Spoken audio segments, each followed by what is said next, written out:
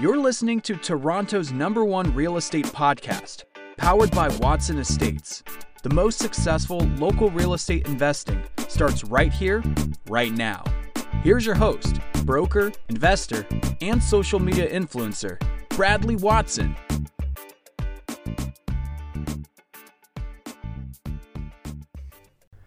Good morning, investors. Bradley here from Watson Estates, and happy September 8th, 2020. It's Tuesday and the first day back from the Labor Day long weekend. I hope you guys had a wonderful weekend. And here we are today.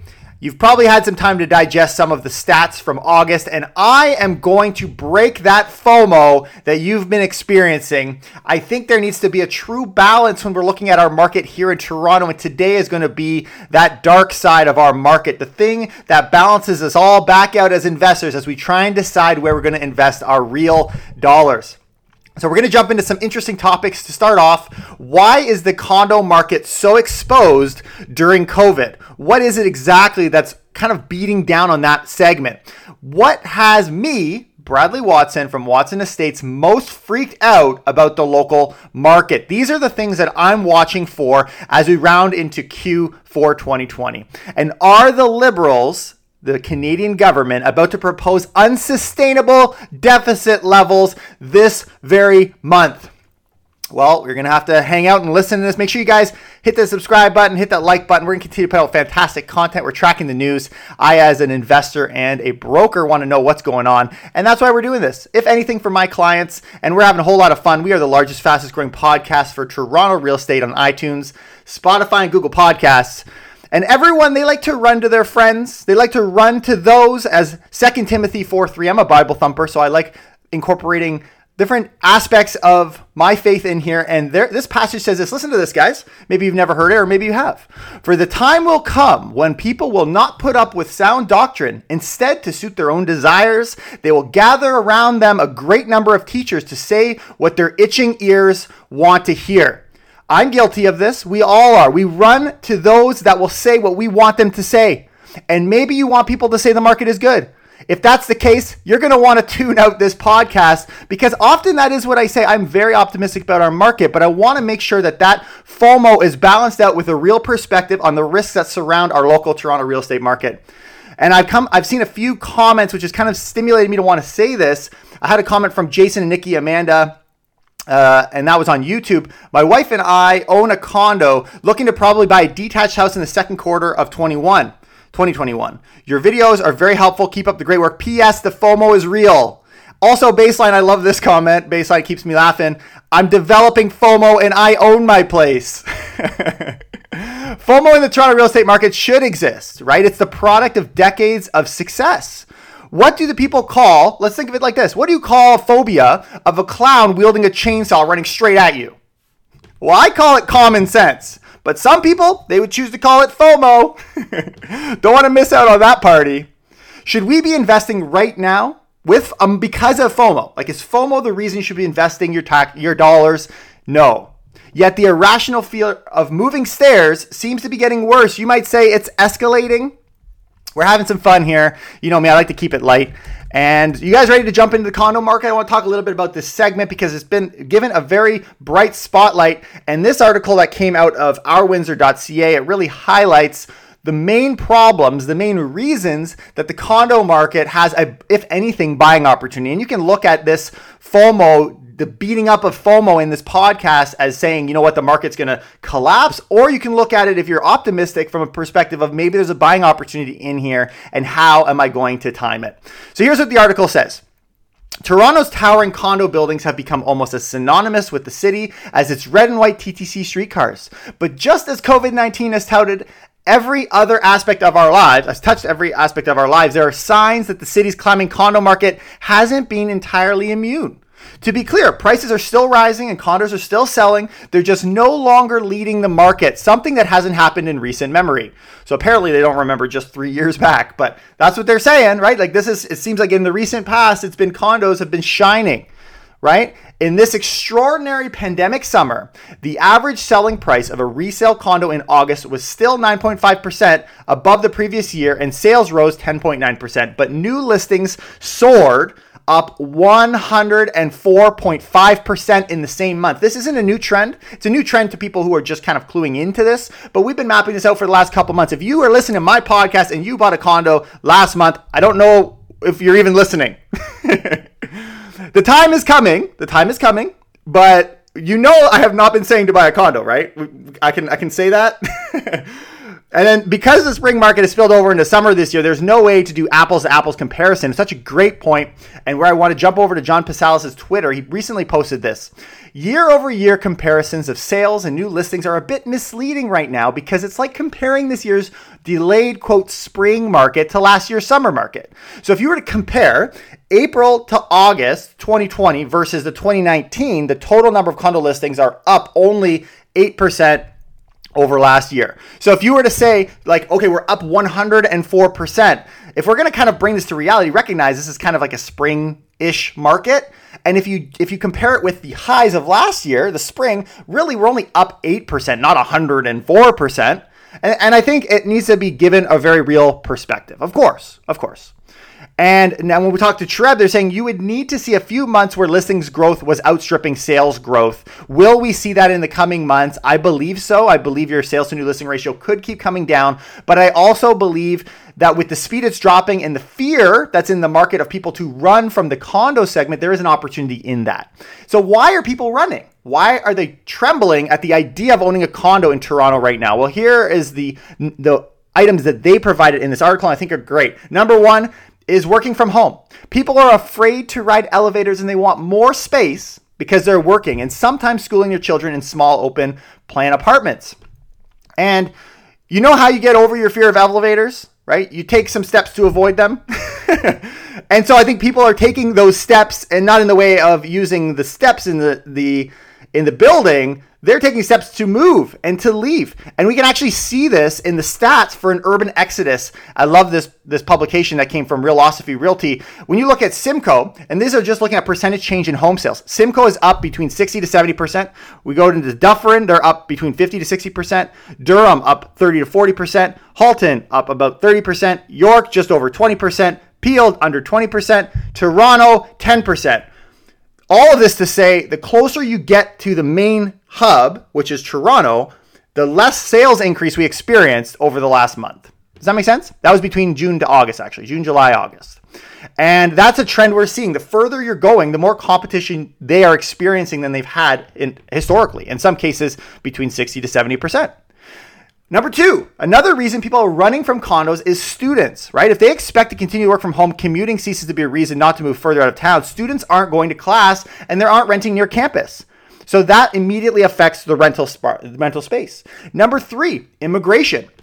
And I love the way that they do the stats because we've been tracking permanent residents and they've dropped, as you know, 64% in the second quarter of this year. But listen to this. They were 83% fewer resettled refugees and protected persons entering the country during the same period. So although we had registrations of 64%, the number of people were 83% fewer.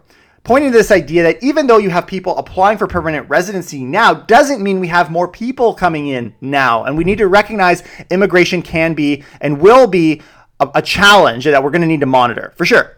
Number four is short-term rentals. In addition to COVID, stepped up short-term rental regulations are prompting some condo investors to sell off places they were renting to tourists. And this is obviously going to overflow into the long-term market. Short-term rentals accounted for 20% of the growth in resale condo listings this year. Did you know that? But they only represented 10% of the overall supply. Interesting stats and still a big player in the whole game here.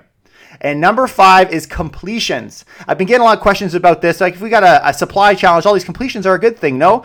Yes, in the long term they are.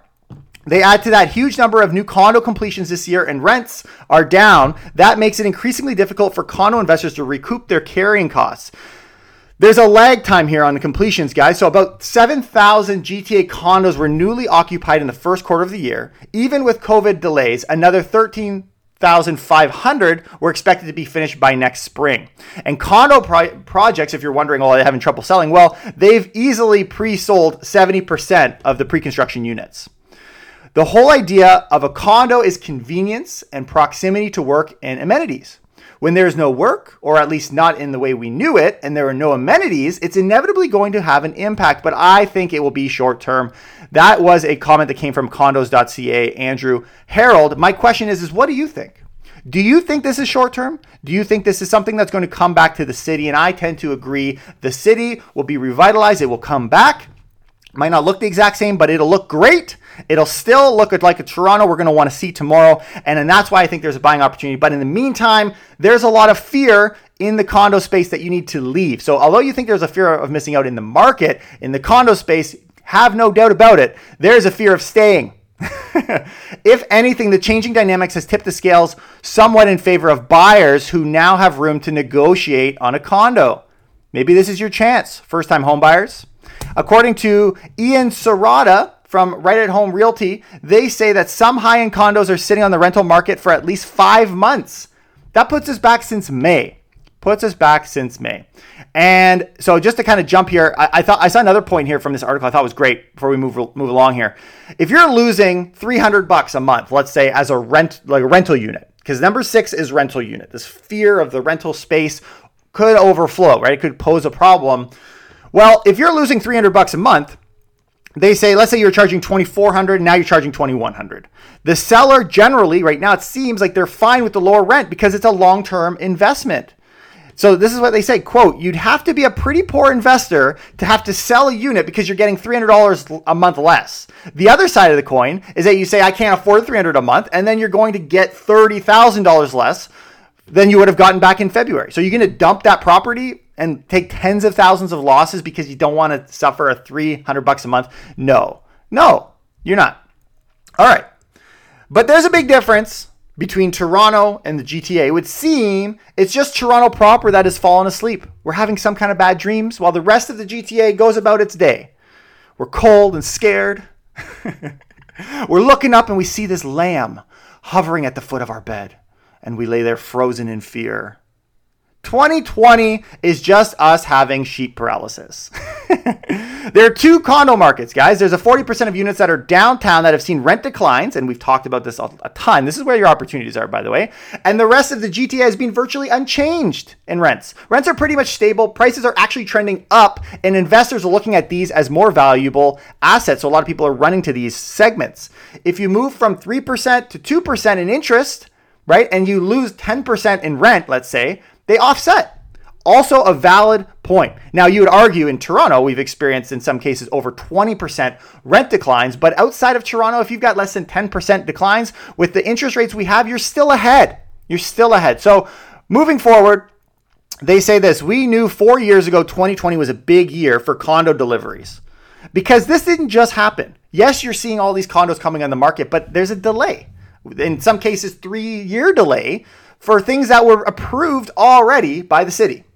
And so don't be surprised if we've got this influx, and this is just the market cycle, guys. He said the company continues to launch new projects, because Toronto's economic and lifestyle prospects are strong in the long term. And this is coming from Menkes Development, the executive vice president of a high-rise residential development, Jared Menkes. Menkes.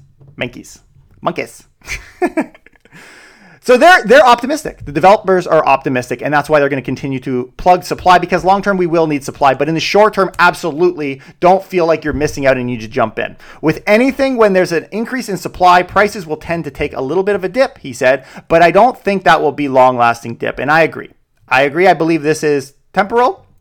And there's 2 different competing philosophies of investment here. There's one, don't catch a falling knife. Don't catch it. Let it fall, let it drop, and I'll see it on the other side. That was very much the attitude, if you remember, during COVID back in March and April.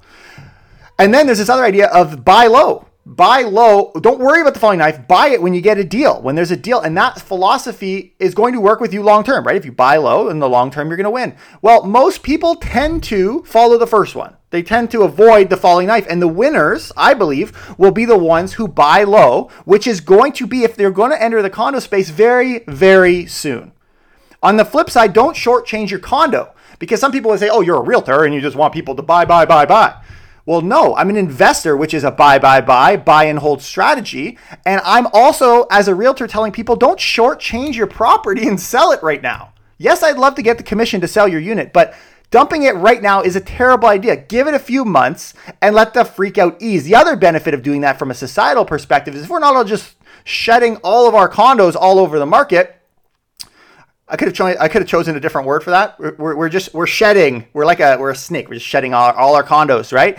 If we agree, like we saw in the low rise segment, that we're not going to just dump our properties, which is obviously it's different, but we could see that balance of sales to new listings ratio equalize again and create that support that we need that isn't there right now. And I don't think will be there in the coming months. Unfortunately, we don't work that well in tandem. Okay, so we're going to change pace a little bit here. And I was gonna actually comment. I got a comment from Brian Jordan, kind of this idea of, and we kind of talked about it, the revitalization, right? There's so much more coming to the waterfront, and millions of square feet of office space being developed, and all of these things. But the counterpoint to that is recognize that these have a time delay. But another good point he had that I didn't talk about is this idea of commentators right now are very much saying flee, right? Get away. The city is over. It's done. Just like in September of 2011? September 11. I love how I don't even know the years. So it was 2001. That was September 11, 2001. That was the year. I'm pretty sure. Or I'm an idiot. And people were saying, you're not coming back to New York. That's it. We're all running away. We're not coming back. No one's going to want to be in the city anymore. It's not worth it. It's too risky, right? But I believe that because of that, I think it's oversold. That's me. I think it creates a buying opportunity, but you can choose your investment dollars how you want. And if you don't want a condo, then forget it all happened in the first place, but it's fascinating nonetheless. Okay. So what freaks me out? Because you can see the condo space, not a new topic. We've talked about this and we're going to continue to talk about this because I want to see when the opportunity is at its finest. And I think it's coming very soon, but not yet. It's up to you, man. If you were to buy a condo right now, interestingly enough, I still think you'd be ahead. I do. I think you could get a really good deal right now. And in this concept of buy low, I think you're doing great. So maybe it's not about timing the bottom. Anyways, what am I freaked out about the local market? Forget condos. I'm just talking the market. And there are risks that many people point to, but I'm not freaking out as much about the mortgage deferral. So I had a conversation going on our channel. One commentator said, you would think anyone who needs to sell their place would have 2 months ago if they're running on hard times. Who waits till the end of the deferral term to make a move? Very good point. Like, why would you wait? But then I also have other people, Globetrotter replied with a very valid comment. Yes, but some people are not prudent and financially smart. They try to postpone or delay the inevitable outcome, hoping to find a job or solution to support their current lifestyle. Such an interesting point, right? Like, is it legitimately something you could have avoided, or are people just holding onto that home from the last minute and not as financially prudent as maybe we give them credit for? Are people smart or are they dumb? I don't know. I think they're dumb. I do think they're dumb, but at the same time, some are smart, right? And a lot of these properties are owned by investors who are savvy. So these are the risks right now. And I actually, as I was going through this, as I was recording this podcast, I forgot to mention immigration, I think, is something we need to be paying attention to. I don't know if it's a risk. I think it's actually an opportunity, but it's something we should be paying attention to. But these are the big three. I think I got three. 1, 2, 3. These are the big three things that I could think of this morning as I was putting this together that freak me out the most. What freaks you out? Leave that in the comments below. Number 1, the U.S. market. This morning, the NASDAQ, I was looking at it, it was pre-market opening, but they dropped, if you look over the last week, almost 1,000 points. The NASDAQ being all these tech stocks that everyone thinks is just like the savior, and it really is the savior of the market in the US right now. Well, they're opening lower again today, and historically, September is the worst month for markets. We need to keep that in mind. Plus, there's an election coming soon, so there's a lot of volatility. And if you don't go any further than an interview I did with Daniel Kwok, where he is among savvy investors in the U.S. talking about the fear that they have among the investor circles down there. Maybe go back and listen to that podcast if you really want a kind of eye-opener on what is happening statistically in the U.S. But the U.S., they messed us up in 2008. So why couldn't they strike again? Just when you're getting over your fear of ghosts, Trump comes in and he's like, that's the spirit. And we're like, right? Number 2, the other thing that I'm really paying attention to is the bad rental market spillover. This idea that the pain points that we're experiencing in the rental market could and will and probably already have in many ways translated into the pressures that we're experiencing specifically in the condo space, but it could go outside the condo space too. Things like rental evictions, right? That you're now open. And so you're going to kick those tenants out. And you're like, okay, to hell with investing. I'm going to want to leave. These are the small guys, by the way, the little guys wanting to run away. And short-term rental pressures will go up between now and January, of course, as you are now going to be required to register your short-term rental, which is going to push people who are doing it illegally, which I think is the vast majority, into the long-term rental market, more likely, but also potentially into the overall selling market, which would affect your price. And number 3 is COVID, right? COVID, such a big unknown. And a lot of these, other than the rental market, which I think is a little bit more tangible, they're very hard to predict because they're outside of our local market. And this is why they freak me out. From a local perspective, I believe our market is very, very strong. But from a global perspective, from a COVID perspective, maybe not so much. We saw today, this was 2 days ago, CBC.ca, this idea from our health ministry, they call her health ministry, or chief health officer, or whatever you call her, Tam. Rising coronavirus case counts a cause for concern. The average number of cases reportedly daily rose by 40% in the past 2 weeks. I would expect that it's probably a leading indicator of toilet paper sales. Stock up, guys. Get that water, get that TP, start your small business, do the price gouging thing.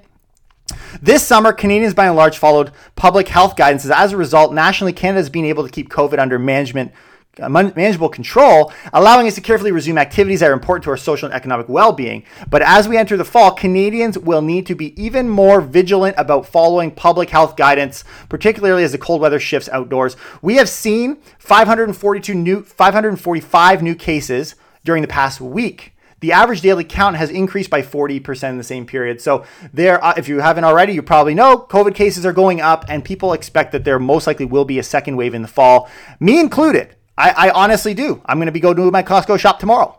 I'll see you there. So there is a very valid reason for concern among COVID. I think the bigger trigger here and how this will all spill over will be if there's further closures. The closures is the problem. In fact, we saw a new COVID case on Monday reported out of the Eaton Center. This time next year, I think maybe 2 years from now, we're all going to be sitting back. We're going to be laughing about all the coronavirus fears of today, you know. Well, not every one of us, of course. That's so gruesome. What a terrible joke. I have one hot topic for us before we get into our last and final topic here from Fool.ca. And this idea of the COVID-19 response of the federal government has offset the impact of the coronavirus-induced recession on family finances. They say this: Canadians had an income cushion that even pushed household savings rate to a record 28%. The beautiful thing is, even though we saw GDP drop annually by 38.7 during the quarter, we still saw a disposable income surge. Right? We see people are now spending. We're kind of mapping that out as well. And people are saving money. Good job. Pay off those debt levels, guys. The personal debt levels, pay them off. I already know the people listening to my podcast probably are doing that. You're probably quite savvy if you're here. But we really need to share this lesson with young folks who seem to be even more impacted by COVID and maybe are getting $2,000 a month, or maybe not. I don't know. But we need, from a personal perspective, we need to balance our household balance sheets, right, to support consumer spending into the second half of 2020. This is the direct benefit. This is the benefit of CERB, which worked out handsomely. And this is the benefit of us having disposable income, is spending will continue, I believe, into 2020. A great thing to keep in mind. Is COVID making the prime minister, though? We're going to roll into our last topic here. And the new finance minister throw their hands in the air and just say, to hell with it, we're going to spend all the money? Or is it just kind of a speed bump to spending? Canada has an irrational fear of speed bumps, but we're slowly getting over it. Are the Liberals about to propose an unsustainable deficit level this month? I believe yes. In fact, I think you're going to have some very fascinating news. This is very early on. The news is talking about it, but until we see it, I don't think we're going to realize what implications this is going to have, because we really don't know. But all I know is we're probably going to be seeing unsustainable spending for quite some time. Let that be the lesson from today. So they say this: the federal government has no more than 1 or 2 years to rein in the hundreds of billions of dollars in deficit it is racking up through coronavirus spending, or risk the debt being, quote, unsustainable. They talked about the parliamentary budget officer, Yves Giroux, and he said, speaking to the West Bloc, Mercedes Stephenson, about the federal government spending ahead of the throne speech on September 23, put that in your calendars, when PM Justin Trudeau has said he will pitch, quote, an ambitious new programs with an S, more than one. Cha-ching! It's without a doubt that we cannot afford deficits of over $300 billion for more than just a few years. Oh, well, we're already past that. And when I say a few years, I really mean a year or two. Beyond that, it would be very unsustainable. Trudeau said in an interview with Global News last week he plans to roll out a, quote, ambitious green agenda in the throne speech. This is what we're going to see on the 23rd of September. He said the country needs to focus on a green economic recovery to climb out from the effects of COVID-19 pandemic and the worldwide economic shockwaves the virus created. We are in a pickle here, guys. We are screwed. We spent so much money. We need to get ourselves up. We need to climb out of this as a country. Let's spend more. But he has also touted the need for expanded employment supports, including new childcare and social spending. And there have been recent reports of plan to increase spending, with CBC News citing one Liberal insider as saying the government plans on spending, quote, on a scale we haven't seen before. $343 billion, you said? Meh. It's going to go crazy, guys. I mean, we got to the point we just dropped the guy. He spent $343 billion. We drop him, and then we hire someone new. She's like, oh, fresh new slate. Here we go. It's kind of like how many days since you fired your finance minister in like little company where you got the little, we're starting day one. Here we go. Let's blow the budget, right? It contained no clues as to whether Canadians can expect tax increases or service cuts down the road to pay off the cost of deficit. Well, that's kind of how deficits work, right? You're going to spend more money. You're going to pay for it either through inflation, which is an inflation tax, really, because it devalues everybody's dollar, or through physical taxing, which is going to have to happen. Someone's got to pay for it. What's concerning is the absence of a longer-term plan, he said. That is concerning to me and to most people who are concerned about public finances. So here's my thinking on all of this. As we don't know what's going to happen, we just know money's going to be spent. In the short term, I believe this is great for real estate. Interest rates, it'll tell you, will have to stay low, right? They're going to need to stay low because if you're going to, let's say, add another $150 billion, whatever, like you got to keep the interest low because that is the only reason they're able to do what they're doing and to spend in the way they're spending because you know what? The costs are low anyways. But and inflation will continue, which is good for hard assets. For real estate, that is a very good thing because the debt is going to get eroded and the dollar continues to go down. But long term, you better bet, especially those listening to my podcast, you're probably in the higher net worth category and you're going to pay for it. You will. Until people no longer want to pay for it. And then what do we got? And I find this so hilarious. The critics, right? Because we know the liberals, we know what they're doing. They're going to spend and spend and spend. They're breaking history trends, and we're going off the radar. We're going off the map. Well, we look at the conservatives, right? A finance critic, Pierre Poilievre. I wonder if he's from Saskatoon. That was a French joke. Is there French people in Saskatoon? I don't think so. We know that the most important thing, and there probably is, and I just lost 5 subscribers. We know that the most important thing is to protect our healthcare and our taxpayer by keeping our fiscal picture strong. You go, Pierre, right? And that's the conservative perspective. Well, what's the other side? Well, the NDP, if you think that the Liberals aren't far enough left, the House Leader Peter Julian said he thinks the country's deficit can be managed if Canada were to build a, quote, fair tax system. And what does that look like? Well, where, quote, everybody pays their fair share of taxes. What's wrong with the split now? It's already not fair, no? Like, is it not marginal? Or what you mean is that the wealthy are going to pay more. Oh, got it. Oh, and how are we going to do that? Well, that means eliminating offshore tax havens, putting in place a wealth tax. Oh, so the NDP are bringing on the wealth tax. NDP's out here suggesting a wealth tax. I guess it's true, right? Suicide bombers' biggest fear is to die alone. And the NDPs are like, my biggest fear is dying alone. That's why I drive a school bus. Very good. That's definitely the strat. Let's do that. You might have enough money and you might have FOMO, right? You could be in a scenario with all the FOMO right now, and I hope I didn't freak you out because I'm still optimistic about our market. But you might have FOMO if you're on the other side here, and you might have money. But that, let's recognize, is not enough. I have friends, I have family, they've had FOMO for over 25 years, never having invested in the market. But that doesn't mean they ever, even though they had FOMO, they never pulled the trigger. Maybe you have a fear of marriage. Do you know the symptoms? No, I can't say I do. We need to say I do at some point. Don't sit on the trigger. Don't just read Better Dwelling. Get a better sense of what's going on in the market as a whole.